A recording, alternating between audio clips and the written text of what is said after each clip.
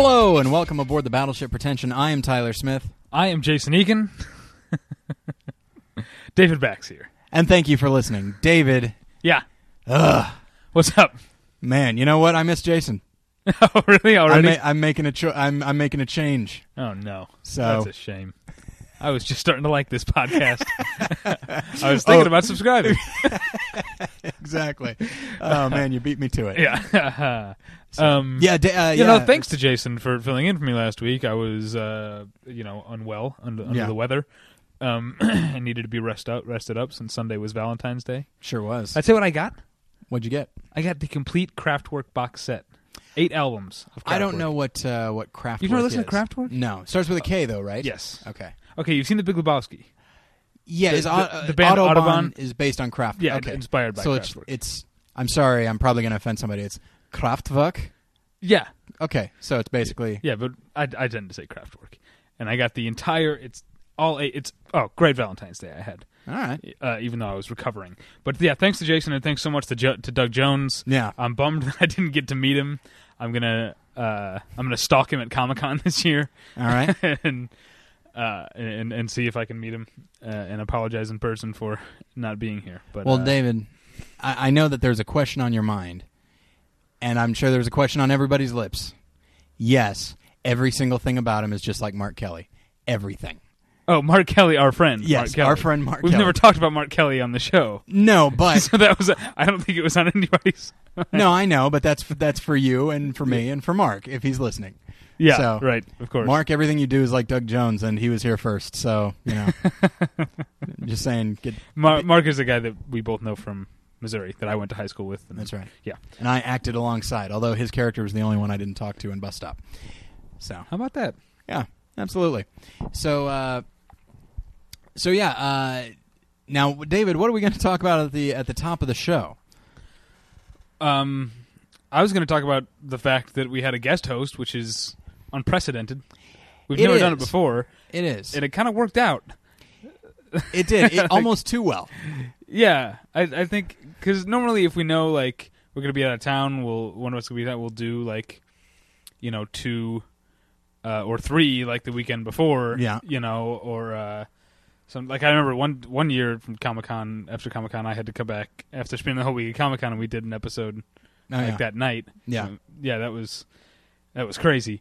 Had fun, but I was exhausted, and so I think that might happen in the future. I'd like feedback actually to people not just to people like Jason, because everybody likes Jason. Yeah, everybody I know likes Jason. Yeah, more I can say for you. I know more people who know him. But that's fine. That's fine. But also, I'd like some feedback as to just having a guest host. I think it'll if we do it again, it'll be people like Jason who have been on the show. Yeah, who are familiar with the show. Yeah, I think it also radio voice. Yeah, and I think also it helps to have somebody who, I know it sounds weird, but somebody who's had some podcast experience or broadcasting in some way. Yeah. But it wound up being a very painless experience, and I was actually kind of worried. I've known Jason for years, but it's just like all of a sudden, like, at this point, you and I are at a place where if we're talking to a guest and I'm out of questions, you usually have one ready, and vice versa.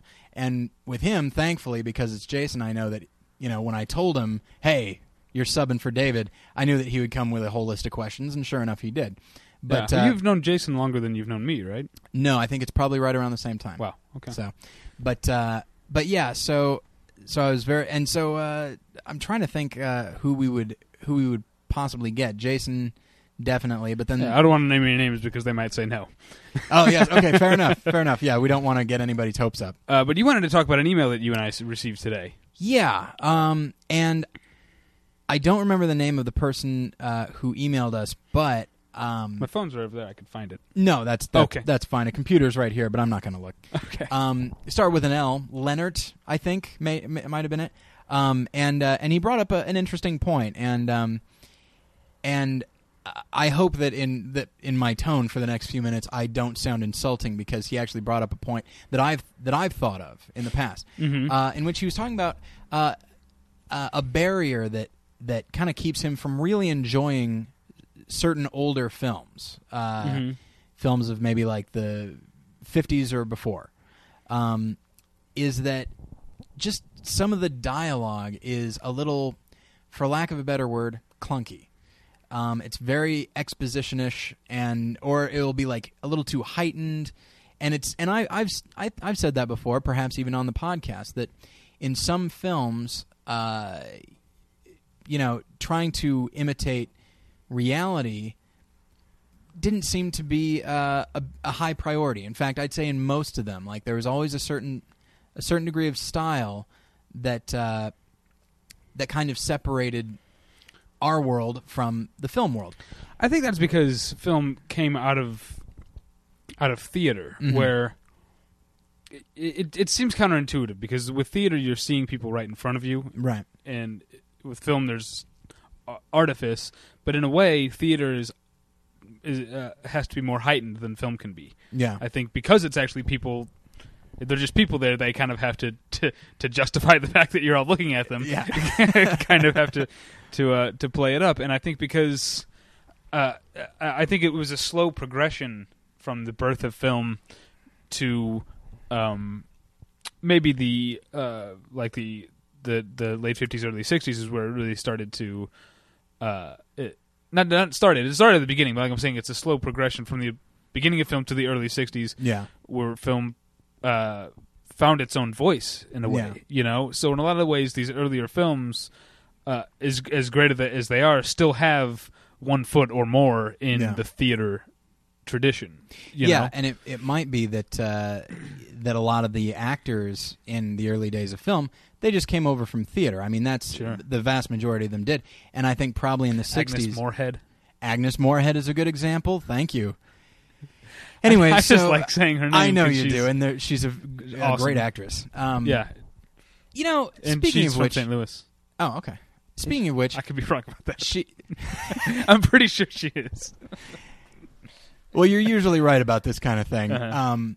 But there's never been, at least not that I know of, a DVD release of Magnificent Ambersons. I know my that. hope, much like Chimes at Midnight, my hope is that Kino or Criterion is just spending a lot of time getting like a great print and like getting some solid packaging together and some good special features. That's my hope. But there's a surprising amount of Orson Welles' work that people don't really have the ability to see. And the reason that I bring it up is because Agnes Moorehead plays Aunt Fanny in Magnificent Ambersons, and she's absolutely astounding. Anyway, but one of the... Did you ever see the Twilight Zone she was in? No. It's great. Was it? Yeah. Okay. I'll look for that. You should. It's a good one. But I think you should probably save comments like that for your other podcast, all right? Because it's TV. Exactly. Yeah. I'll talk more about my other podcast at the end of the show. Indeed. That's a tease. Stay tuned. Listen all the way to the end to hear about my other podcast. They're not going to. Sure they are. But yeah, so I feel like maybe in the 50s and 60s, that's when you started to get actors who, as they were growing up, their desire was to be in film, right, as opposed to theater make the transition. Like film was the goal. Yeah. And also advances in technology. The more the camera was mobile, the more realistic you could be. Yeah. But that's the whole thing. The whole complaint is about the dialogue in this email. And again, the guy's bringing up a good point. I don't want to sound like I'm being mean here or dismissing his point, but the thing about the dialogue is that the rest of the film is like that too. In good films, good films from that era, the dialogue's a little heightened, but the whole reality is a little heightened. Right. Maybe more of a tendency towards melodrama or sentimentality or whatever. Just it's a little faker and a little heightened, but it's in the good ones, like a Casablanca or whatever. Right. Or it's across the board. Yeah, and I think that's actually that brings up what I was going to say specifically in response to, like, he gave some examples. He talked about watching the original King Kong and The Most Dangerous Game, and that in these films the dialogue, and again, to the listener who wrote this, I'm not slamming you at all. You're not saying anything. I don't want to give the impression it's like this idiot, blah blah blah. Nothing like that. No, we're just answering the question. Right. And so, but anyway, so he said he was watching the original King Kong and just found like huge chunks of dialogue to just be like, as I said, really clunky, a lot of exposition, kind of not well worded, and by extension, not really well acted. Mm-hmm. And so I was looking at that, and I think, you know what, that's probably true. I haven't seen King Kong in a long time, but I have no doubt that there probably is some clunky dialogue in that. But then it got me thinking that it's not necessarily a function of the time. It's a function of, in this case, the kind of movie it was. It was King Kong. King Kong is a spectacle film. I hate to say it, as somebody who loves acting and loves dialogue, nobody went to see it for that. People went to see it because it is a big spectacle. And what I would compare it to is, I don't know anybody who really stands by the dialogue and script and even the acting in Avatar. Like, that's not why anybody goes to see it. Yeah. They want to see the spectacle, and then they're willing to make do with the dialogue. And so I think that... to a certain extent, there are two things that make it seem like the dialogue is less clunky in newer movies. Mm-hmm. One, just in the course of half a century, just sort of American patois has changed. Yeah. You know, we speak a little differently, so it's going to sound different. Yeah. Also, there were rules as to what you could say. Mm-hmm. You know, like Avatar has clunky dialogue, but they can say shit. You know, and so it seems a little more immediate and like real life because people actually say shit. Right. They did then too. Yeah. You know, they just couldn't say it on screen. So right. I think those are the two main factors. And it just got me thinking that, like, there's bad dialogue now. It all depends, and there was great dialogue then. You know, I think it's all about the genre of the film, but also just the quality of the film. What's that? All the King's Men, the original. It's a great screenplay. That's a great example. That's really good, and it might be a little heightened. Yeah, and that's, I think, dictated by the main character. Yeah. But that's just one. I would suggest to this guy, go rent not the Sean Penn one, which I haven't seen. I don't know, maybe it's great. Heard it's terrible. I reserve judgment. Oh, okay. Until I've seen a movie, but go rent the original All the King's Men. That's a great movie. That and like a movie like Best Years of Our Lives. Sure, yeah. You know, there are movies out there that seem realistic, but what I would say is, as far as the dialogue and the performances, but what I would actually say is that it's not, to me, it's not even so much a function of it seeming realistic as it is seeming believable. A movie like Maltese Falcon, which has kind of over-the-top characters and I'd say archetypes doing things that you don't see in everyday life, that seemed believable to me because you've got solid dialogue and great actors delivering it to the point where it doesn't bother you now what these people are saying. It doesn't bother you that it doesn't mimic our reality, probably even the reality of the time. It doesn't mimic that perfectly well. You know, it's just, if you find the good movies, it will seem realistic because it will seem believable because you'll actually buy what's going on. You know, another example is The Thin Man or the Philadelphia Story, in which the dialogue's absolutely heightened, and but the dialogue is great, and the actors are selling it so well that it's just like, I don't care if no one has ever spoken like this in the history of the world. This is great, you know. And so I think a lot of it has to do with, you know, considering the type of film that it is. King Kong, no one went into it expecting amazing dialogue, and you know, they went in expecting it to be really spectacular, and it absolutely was. I'd say great proof of this point is that the dialogue in Peter Jackson's King Kong is not exactly, you know, it's not a Mike Lee film over there. Man, what if again, as I've said before, I want like an eccentric trillionaire, I guess, to just buy Hollywood and then just decide he's going to just run it like a chemistry set or something. And he just takes the script from a Transformers film, gives it to Jim Jarmusch and say, all right, you can adapt this so that it fits your style a little bit more, but it still needs to be an action film. And just like, all right, well, we've got King Kong. We need to remake it. Who are we going to get? Woody Allen's busy. So I guess Mike Lee is fine. Yeah. You know, that's what I want Hollywood to be, but I don't think they're going to do it. Keep dreaming. Now, keep reaching for those stars. Exactly. Now you mentioned the Maltese Falcon. I sure did. Ago. and the titular object there, the Falcon. Now that's the object that everyone's chasing. It sets the plot in motion, and it keeps the plot going. That movie. It's the reason the movie exists. In other words, you're saying that it itself is really important. No. Wait, what? No. It's just an excuse for the movie. You are shitting me. The Falcon itself is not important. It could be a Maltese anything. I don't even really know what Maltese means. It's from the island. It's from Malta. Yes. I kind of figured. Now, there's a name for this sort of thing. Okay. I think. I'm not entirely sure I have the definition correct. Dearest David. Now, here's the deal. I've only mentioned this in passing on the show before, but I occasionally and lately more often, or I will be in the near future, I write for an online magazine called The Quietus. Yeah. TheQuietus.com. That's The Quiet, the letter U, letter S. The Quiet U.S. Yeah, The Quiet U.S. We've really calmed it down. Yes. And I wrote a piece last week. That was featured on IMDb. I'm sure that's why you got the reaction that you did. About some of the best MacGuffins. MacGuffins, yeah. In the history of film. Yeah. And apparently, I don't know what the hell a MacGuffin is, and that article is the most embarrassing moment of my life. Did you read that? Yeah, I did. There's all these comments. I mean, all these comments. It's like 15 comments. Yeah. It's a lot of comments for something I write. It's not like it's not the AV Club. Right. But I'm saying these people just tearing into me because apparently I don't know what a MacGuffin is. And one person said, "This I'm paraphrasing, but this is no doubt the most embarrassing moment of your life." Yeah. No, you will look back on it as the most embarrassing moment of your life. To which my girlfriend replied, "Yeah, this is probably one of the most triumphant moments of his." Well done. Yeah. Well done, Natalie. Have we given her name? Nope.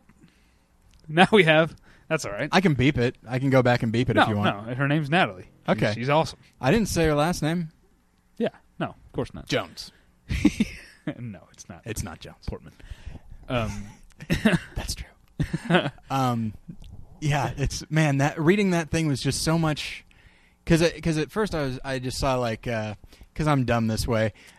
At the bottom of the Internet Movie Database, there'll be the hit list, and it's just various external links that are interesting. When was the last time we were on the hit list? It's been a while. I've submitted us a bunch. I guess they just turned on us or something like that. I don't think they care for us anymore.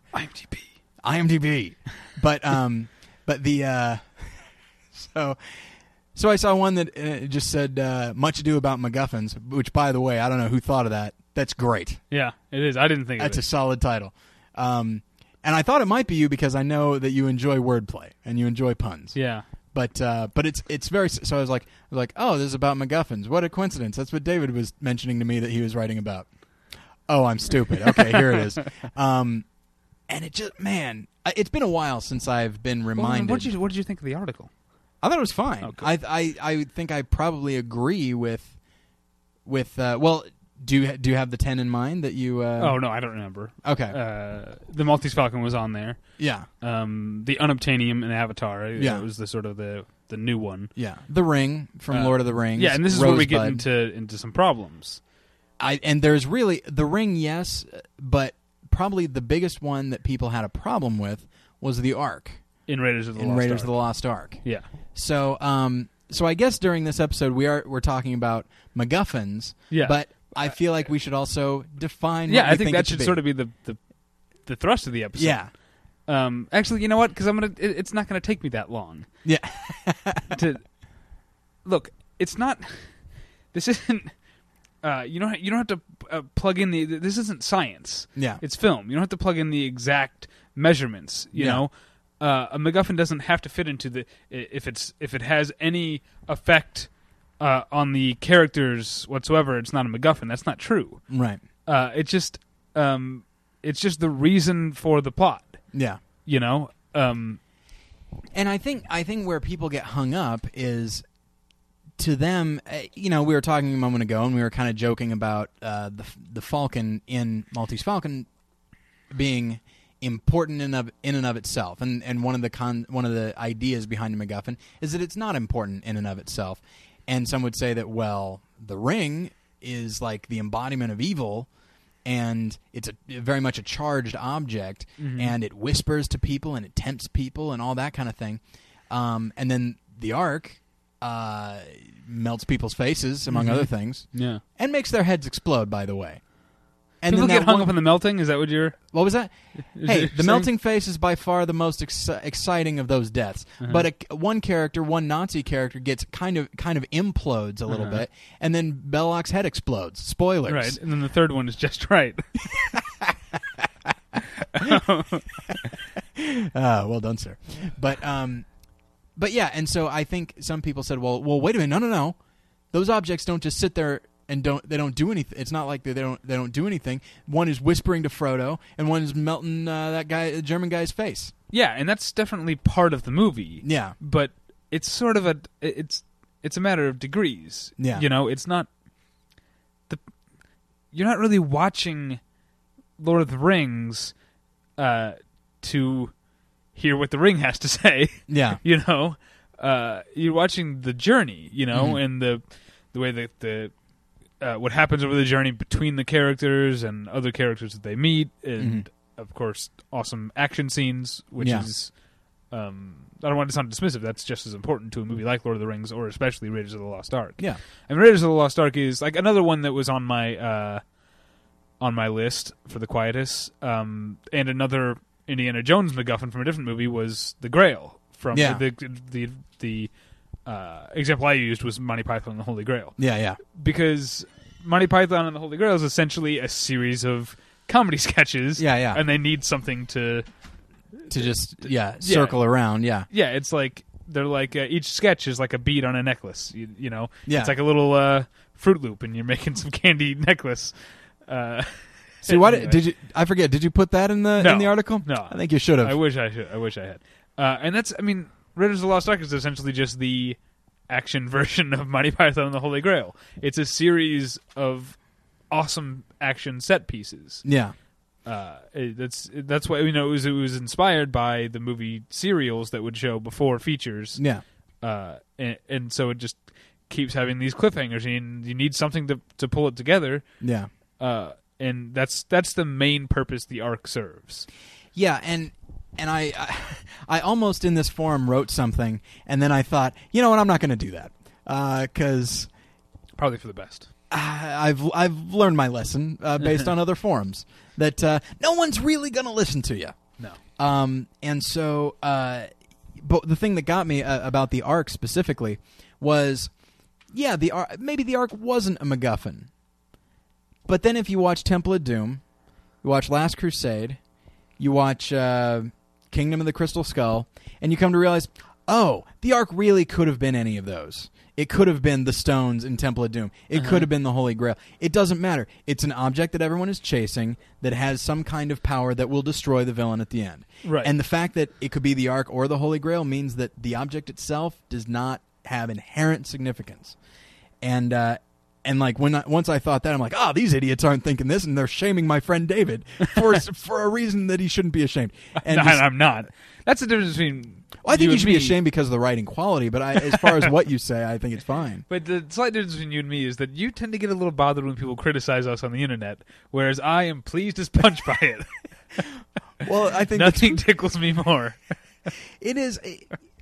Here's the thing: is like when people criticize almost anything on the internet, like as long as when their attitude is kind of, for lack of a better word, half-assed and not really thought through completely. And I'm sure I say things that aren't thought through. Everyone does, but at the same time, it's just it just bothers me so much. Like, for example, friend of the show Paul Goebel has mentioned on his show when he'll say something. He has said something like, if you don't like Obama, you're a racist.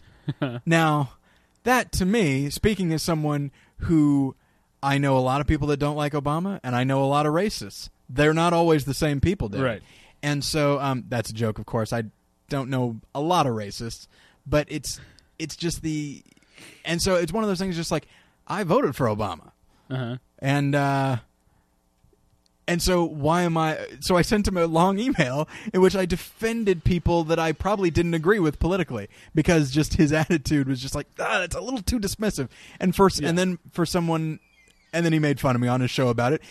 Probably he should have, because that's ridiculous for me to do that. But, when someone literally says that you should be embarrassed, and that to me, the comment where they go, "Dearest David," they start with that, and it's just like, how absolutely condescending can you get with not much to back it up? And that's what bothered me, is that attitude. That's the thing. There's no textbook definition of a MacGuffin. It's a silly name for a filmmaking convention. Yeah.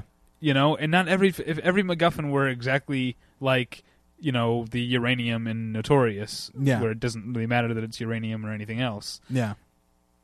It wouldn't allow a lot of variation in movies. Yeah. I think it's pretty cool that the MacGuffin blows people's heads up in Raiders of the Lost Ark. It's a nice little twist. Yeah, and it's and that's the thing is, if you think too hard about it, almost nothing is a MacGuffin.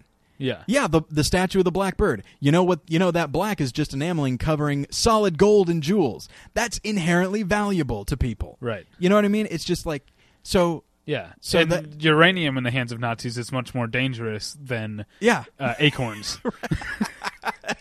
That's true. And so it just overthinking something as... I mean, quite frankly, I'm a little surprised they even asked you to write an article about it, because who cares? I mean, it's interesting, I think, and you and I have actually talked about doing it as a topic before, and that's why we're doing it now. Absolutely, kind of. Except that I don't really have any that weren't on my list in mind right now. So, and I don't really either. But actually, it got me thinking, because I'm trying to broaden my view of what a MacGuffin is. Can a person be a MacGuffin? Well, here's something I wanted to bring up that I saw while doing the research I did for that. Okay. Which is, about an hour's worth of research. I'm not writing a paper or anything. Right. This is a dissertation. What did you just say? I said I'm not writing a paper or anything. No, you were writing an article, though. I mean, no, but I mean like a thesis or something. Yeah, this isn't an academic. Okay. I don't have any grades depending on this. Right. It was for fun, essentially. Yeah. But in doing the research, I saw that George Lucas has referred to, in the first Star Wars movies, referred to R2-D2 as kind of the MacGuffin, because he has the Death Star plans, right?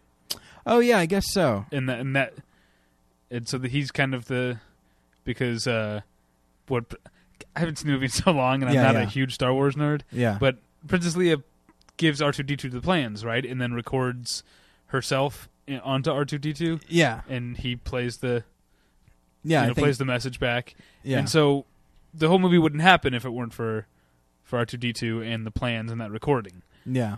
And so I even think that's a bit of a stretch as far as a MacGuffin.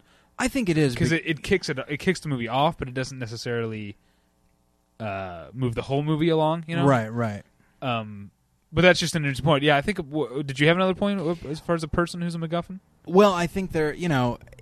For example, Children of Men. There is a woman whose name I believe is Key. I don't remember. I haven't seen it since the theater. Well, she's pregnant, and right. Granted, I know you're talking about in the her name. Yeah, I know you know who I'm talking about, David. But in this world, people haven't nobody's been pregnant for a while. There haven't been any kids born in 18 years, and so for this woman to be pregnant is great. But she needs to be protected, But she doesn't have much of a personality herself, and she could be anything. She's being rushed along, and she's really... A lot of things happen because of her or in reaction to her condition, but not as a reaction to anything that she's consciously doing. And so I found myself wondering, because the traditional definition of a MacGuffin is that it's kind of passive. There's really nothing amazing about it, but there is something amazing about the character in Children of Men. But then if you look at everything about her, it could really be anything. And and it really is. She really is just used to just move the action along, I think. Mm-hmm. And so once I started thinking about that, it really got me thinking that just like really anything and anybody can be a MacGuffin. And for the people, I'm sorry to keep referring to them, but it's because the people on this message board or the commenters on your article, mm-hmm. it's because of them that we decided to have this discussion. Yeah. But it's just to pick something that was just said offhandedly by Alfred Hitchcock. He was the one who coined the phrase, right? The term? I think he's the one who popularized it. Okay. But I think it was a term in use among the sort of British film industry of the 1920s and 30s. Well, it certainly sounds British. That goes without saying. But it sounds Scottish. Yeah. He's my favorite character in Macbeth. MacGuffin. MacGuffin. Yeah. And so, but just to take this term and really like make it so literal and just clearly this is what it is. Yeah. It just bothers me. I feel like we're almost done talking about this topic. But we can still talk about more fun examples of unconventional MacGuffins. Okay. If you think about it for at least for large portions of the movie, Harry Lime is a MacGuffin. Oh yeah. I mean, once you meet him, the movie changes a bit. Yeah, a little. But I think that's another example of a person being like a MacGuffin. Yeah, and so often, I mean, you could almost do an article. You know what, David? You should write a sub-article for The Quietus in which you just talk about MacGuffins that are briefcases. Because okay, so what do we got? We got Pulp Fiction, Kiss Me Deadly, I would say. Yeah, but that's not really a briefcase. It's like an iron box. Is it a box? I seem to recall people being able to carry it easily. It might have a handle on it, but I don't remember. I haven't seen it in a while. But it's not a briefcase. I didn't think of it as a briefcase. Okay. And then I guess in No Country for Old Men, it's more of a satchel. Right. A satchel full of money. In Eight Heads in a Duffel Bag, it's more of a duffel bag. Yeah. I actually never saw that movie. For life of me, I can't remember what was in it, though.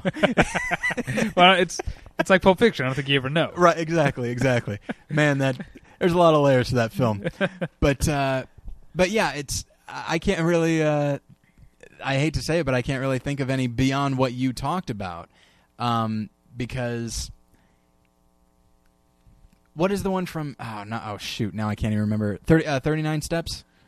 Oh, yeah, I can't remember. It's just the guy, I can't remember. Yeah. As much as I love 39 Steps, that's how unimportant. I mean, Hitchcock was really good at the unimportant MacGuffin. Yeah. 39 Steps is a great movie, too. It is. And then, go ahead. And then, of course, there's the money that Janet Leigh steals in Psycho, as long as we're talking about. That's right, yeah. Yeah. And that one's a great one because he actually, Hitchcock, he knew, like, the unimportant MacGuffin, but he also knew when to really exploit the audience's interest and just like, it's frustrating. I often wish that I lived at a different time when I didn't know everything about a certain film. Like, I'm trying to transport myself to 1960 when Psycho had just come out. You're not expecting Janet Leigh to be killed in the first 40 minutes. You don't even really know what her story has what it has to do with the term psycho. Uh-huh. She doesn't seem that psycho to me. She just seems a little greedy. And even then it's understandable. But like, who wouldn't want to steal from this cocky Texan? But, sure. But then, so like, the idea of it's not immediately revealed to be a MacGuffin because this is what's going to get her out of her situation. Uh-huh. Now she can go and marry her boyfriend. Everything's going to be great. And then once she is killed, spoilers. At this point, I just enjoy. Anyway, so but everybody knows that Janet Leigh dies in. No, Psycho. I know that's why it's funny to me. But the once she dies, the money, it doesn't matter. It's at the bottom of a swamp. No one cares, and we stop caring as well. And we realize, like, this money was just to get her to that hotel or motel. I'm sorry, it's a motel. That's the only purpose it served, and I like that. I like that he takes something that in another film, which is a huge amount of money, something that in another film would be the whole focus, and just is like, yeah, nothing matters when you're a psycho because you just kill people. Yeah. But But yeah, oh man, David, I wish I had the article in front of me. I guess we could pull it up. Yeah, well, another one that I don't think anyone did mention in the comments is Rosebud. That's true. And that one I almost, if you think about it, what Rosebud is actually is really important. Yeah, I mean... to the character, not to the story. Right, to the character. And I think that's the... Because I remember you and I once had a discussion about, the great MacGuffins, and The Ring and Rosebud and Pulp Fiction Briefcase were the three things that I said immediately. And I said Rosebud without really thinking of it, and then the more I thought of it when I saw it on your list, the more I thought, like, is it really? I mean, it's important. It's the most important thing in the world to somebody. Yeah. And it's important to the audience's understanding of the character. Yeah.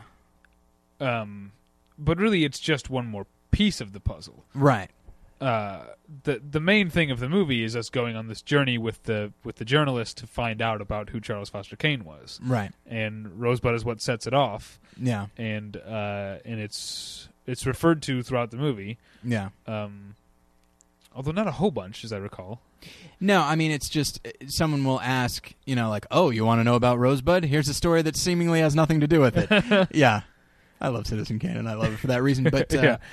But yeah, it's interesting because. But I wanted to say, I'm sorry. Go quick, ahead. The Ring is sort of the same way. It is by the end of the story, the Ring is really important to who Frodo is. Yeah. It's everyone that's made this journey, or even been a part of it, has been tested, obviously, in Lord of the Rings. Yeah. But Frodo has been tested even deeper and on another level because of the Ring. Has been tested on sort of like, I don't know, strength of character in a way. Not just a physical test and bravery and stuff like that. But it's actually testing his sort of greed or selfishness or desire for power or whatever, you know. So it's sort of the same thing like Rosebud. It's really important to who the main character is. But it's still, at the end of the day, it's the excuse for the plot. And that's what I think a MacGuffin is an excuse for a plot. And it can be important to something or someone. Yeah. But it's I think just this idea that it has to be completely inconsequential is ridiculously limiting. But go ahead. Yeah, I mean, it really is just... like everything that we've mentioned is, I'd say that is the closest thing to like a specific definition you can give it is it's just something that starts the plot and moves it along, because without this thing, whatever it might be, everyone would just be standing around, and not really doing anything. And so it's crucial in that sense, but it really could be anything, and it could have an effect on someone by blowing up their head or causing them to like be tempted to do evil. With Lord of the Rings, it's an interesting thing, because I remember even years ago when watching it, marveling at the idea that's just like, there are so many shots of just a little ring, in somebody's hand or hanging from a necklace or whatever, and I think of like, man, they really had to, like, they would put sound effects over of just like.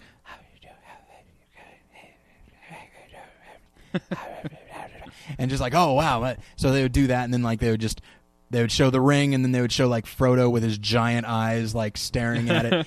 And I remember thinking like, wow, they are putting a lot of effort into making this little ring seem important. I understand that it probably is, but they like clearly he needed to make it seem like more than simply a MacGuffin, because there are just so many shots of it, and it's weird because I could see what people are referring to, because this is where, again, if I say the word nerd, I don't necessarily mean for it to be pejorative or anything like that, but you read some of the comments and it's just like, oh, someone here is a big fan of Lord of the Rings, because they know that Sauron has like put himself into the ring, so the ring is literally like Sauron as a ring, and it's just so I'm like, right, it's that last part, as a ring, that makes Sauron something of a MacGuffin. And honestly, and I think perhaps as much as I like the Lord of the Rings franchise, it always had what to me was a somewhat weak. I'll say MacGuffin because I've let you know a somewhat weak story drive and kind of a weak villain because we never see him, we never hear him. All we see is just a big flaming eye at the top of a tower, and I understand that eye is evil, but honestly, it doesn't look evil when it's just an eye like looking around like quickly, and then it's just like, well, he just looks nervous, you know. But you know, whereas you look at someone like Saruman or something like that, and just like, all right, now there's someone I can hate. Right. But like, I never found this is kind of off topic a little bit, but like, I never found Sauron to be. I understand he is evil, and in a lot of ways he's like Satan, where, you know, we don't see him, but we're not a fan. I get it, but like in the film, which is why in the extended version, friend of the show Mike Schmidt has talked about this on his show. The mouth of Sauron is so important because finally we're actually hearing some of the things that he's got to say, and they're quite evil. And so to take a villain that to me is already hobbled because he's incredibly limited, to take that and then imbue a small ring with that, it didn't do it for me as far as like like the emotional resonance that I think other people may have felt, perhaps because maybe I haven't read the books, so maybe it has to do with that. But just they clearly, when they look at that ring, they see all the power contained in it, and I never did. So I don't know. So to me, it is, and this is going to sound more insulting than I mean for it too, but I am kind of meaning for it too. It is only a MacGuffin. Yeah. So, I never really thought about the evil because, I mean, I never really doubted that Frodo was going to succeed and that the evil was going to be vanquished. So I never really thought about how big a deal it was. I just liked Lord of the Rings for, I don't know. I guess I like it. It's turning into a Lord of the Rings episode. That's fine. But the reason I like it is, especially I like the extended cuts because it's so long. Yeah. And it has a through line, but it's kind of like a season of television, and it actually is about the length of like a shorter, like a cable, TV, you know, like a Breaking Bad season or something is about as long as Lord of the Rings. In that it has a through story, but I love these sort of like these side stories, you know, like you've seen them more often and more recently than I have, but like. Gandalf? No, he's John Noble. Oh, John Noble's character. Denethor. But he's only in the third one, or is he? Yeah. I think in the extended, I think he shows up in the second one. Okay. But yeah, he's most prominent in the third. But like that whole thing with his character, I love that part. It's like, and it's something you can get away with in a season of television. Yeah, and that's the reason. I love Lord of the Rings is it's so engulfing. It's a whole world, a whole universe, you know, and it has these little bits of really well thought out character that are just fascinating to me. Yeah, and David, as you know, I'm something of a purist when it comes to certain things. For example, as you've given me a lot of crap on before, Lost.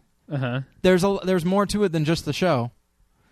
There's all kinds of online things, but for me, it's just like, no, the show. That's all I care about. Yeah, and I understand that with the alternate reality games. That's fine. Yeah. That's not even really canon anyway. Yeah. But there were the missing pieces. Those episodes are considered canon. They were written and produced by the show's creators. I know. They're not farmed out to anyone. They have the actors in them. They're important, and you refuse to watch them.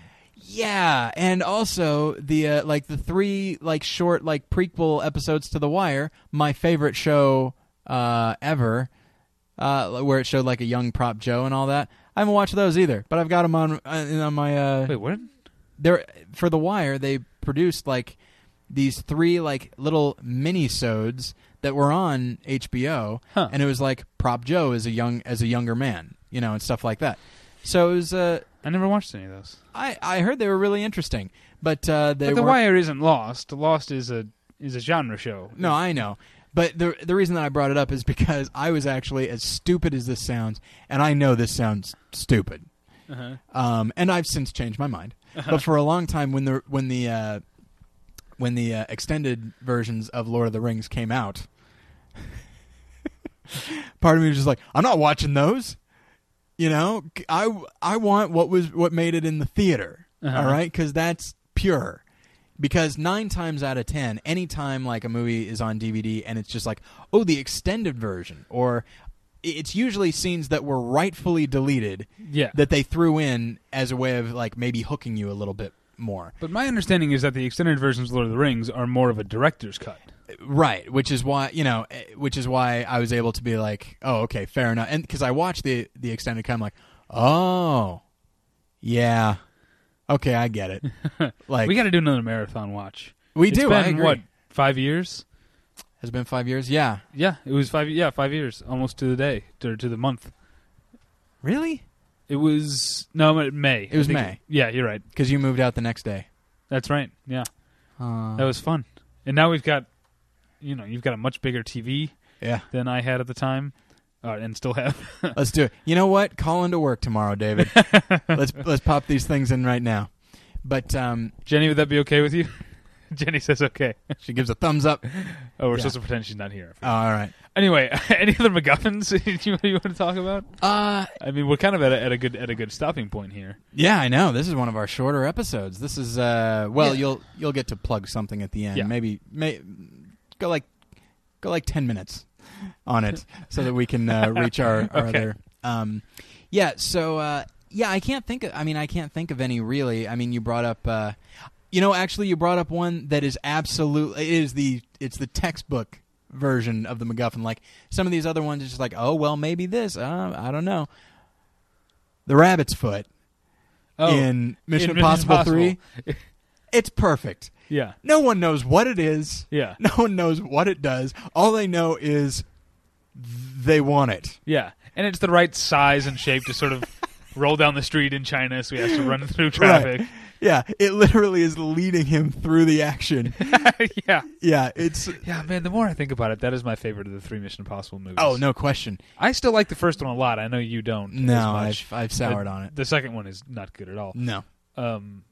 But yeah, Mission Impossible 3 is a lot of fun. Yeah, speaking of me being a purist, I often want to watch Mission Impossible 3, but I haven't bought it because it seems weird to for own. Me to own just number 3. I would never buy it. Okay. Yeah.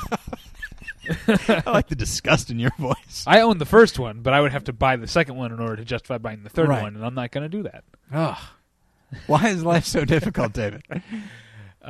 Anyway, so yeah, that's our discussion on MacGuffins. That's the MacGuffin discussion. Nice. But and you can go and read David's article, and feel free to comment on it over at the Quietus. Yeah, and they got a solid organization over there. Mm-hmm. Anyway, the Quietus is good. I mean, it's British, and a lot of it is sort of aimed at people who live in that part of the world, I guess. Yeah. In terms of what sort of music and movies are interesting to them, but it's not just because it's British doesn't mean it's any less. No, I'm joking. Doesn't mean it's any more either. That's the thing. I'm fairly certain that Orlando Bloom, to go with Lord of the Rings, Orlando Bloom would have the same acting cred that like a Keanu Reeves has, but I think gets a lot of mileage out of the fact that he has an accent. I think people think he's better than he is because there's like, oh, well, without even being able to verbalize it, he has that accent, and things are more convincing like that. Do you think if I moved to England that would work for me? No, because the American accent, or the Midwestern accent, I guess, is not pleasing to the ear. When you've got... Oh, the Midwestern accent is very pleasing to the ear. You think so? Yeah, listen to Garrison Keillor. I would, but I keep falling asleep, David. Because it's so pleasing and soothing. Which I don't actually endorse anyone listening to Garrison Keillor, but he does have a very soothing voice. Well, there's no question about that. But you know what? I watched. We're so off topic. It doesn't even matter. Yeah. I caught on the Sundance Channel like the last half of A Prairie Home Companion, the movie, again the other day, and I like it even more. I enjoy that movie. I really like it, and I hate that I have to like it so much when I have. I used to just like not really care about A Prairie Home Companion. Yeah. And Garrison Keillor. But then did you hear him he wrote something that got published about how Jewish people shouldn't write Christmas songs or something? Like it's nuts. That's it is nuts to think that gentle old, that old soul. Yeah. Said here's this really weirdly intolerant thing. You know what? He should have worked it into a speech. No one would have had a problem with it. Right. They'd just be like, he's got a point. This guy, it's just down home wisdom. Yeah. So now I feel even weirder that I love that movie so much. That's everything about that movie, about the choices made for that film, are just so strange. Like, you could have just done like a Woodstock type thing or a Last Waltz type thing and just treated it like that. But no, he doesn't. Altman doesn't do that. It's a very strange film. I highly recommend Prairie Home Companion. I'm a big fan of it. But and as loyal listeners know, I'm not always a big Altman fan. There are a lot of his. That's true. A lot of his films that turn me off. Yeah. And that actually turns me off too. You don't like Nashville, and I'm a big fan. I like Nashville. But I like MASH. What was that? I don't like MASH. I'm with you on MASH. I'm not a fan of that. But yeah, what's interesting, David? Are you ready for your mind to be blown? Because I'm ready to blow your mind. Yeah, that sounds inappropriate, actually, the way I phrased it. But the topic of MacGuffins was kind of the MacGuffin for this show. What do you think of that? Mind blown. Okay. Mind blown. All right.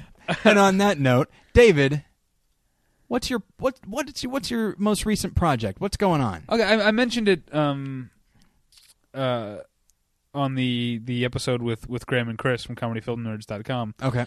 I've started a new podcast. Episode 1 is available now. Yeah. And by the time this goes up, no, episode 2 will be available. Actually, probably by the time this goes up, or about the same time. Mm-hmm. It's a show called Previously On. Yeah. Which I hesitate to refer to as the TV version of Battleship Pretension because it's not that at all. Actually, I have no part of it. Right, but I mean, it's me and my buddy Sean, and it's a much more topical show. It's a look back. It's a look back at the week in television, both on and off the screen. Or look back at the last 7 days and all the television worth watching. Those are our two. We've got 2 slogans. Okay. Wait, hang on. What? That's a slogan? What you just said? What else is it? A description? A slogan is to be like catchy. That was really long. What? Say it again. Say it again. I look back at the last 7 days and all the television worth watching. That seems clunky to me, David. Okay, but it is. You're right. Okay. Whatever. I'm sorry, David. I didn't mean to make Lord. You. Anyway, and it's going to be very different from this show in terms of structure, because it's about, we'll sort of start talking about just sort of what we watched over the last week, personal favorites of mine and of Sean's, or smaller shows that we both watch, discussing developments. We'll do some news, some TV news. And then we'll end with a discussion of the sort of big show or shows of the week. Like, obviously, right now, the only big show on is Lost. Yeah. But once Breaking Bad starts, it'll be the last segment will be Lost and Breaking Bad. That sort of thing. So that's the structure of the show, and you can find it on iTunes if you search Previously On. The website for now is previouslyon.libsyn.com because that's the service we're using, but we're going to get our own website. Libsyn, that's Libsyn, right. I believe. Short for Liberated Syndication. Huh. I really appreciate you listening and leaving us a review or emailing. You can just email me at the Battleship Pretension email, david@battleshippretension.com, or at previouslyonshow@gmail.com. Yeah. We'd really appreciate it. I'm excited to listen to it myself, David, because listeners of this show know that you have just as many opinions about television, right? And that you watch a lot. You watch a lot of television, yeah. And now is a great time for TV, yeah. And so, I'm excited to see what you have to say. Yeah, thanks. No problem. Yeah, I'd love as much feedback as I can get. Like I said, previouslyonshow@gmail.com. You can follow me and Sean for the show on Twitter at Twitter.com/previously on show with no W. Previously on SHO. Like the Showtime website, show.com. That's how I remember it. Ugh, I need a nap, David. But it's with the W is one too many characters for a Twitter name. It's unfortunate. Yeah, I when I was setting up the Twitter for More Than One Lesson, it was 2 characters longer, so it was More Than One Less, which really really confused me. I want to say I suggested more lessons. Yes, you did. Yeah, yes, you did. Because More Than One Less just wasn't working out for me. So yes, well done on that one, David. Thank you. I'm telling you, I'm great at Twitter. You're I've very found good at my calling. Really? It's Twitter. Oh, jeez. That's got to be hard to monetize, David. Yeah. But that's all right. Close to 600 followers. Nice. Not as good as it could be. Hey, people are listening to this, David. That's great. No, I'm saying you can, you can say, hey, everybody. Well, anyway, yeah. So that's previously on.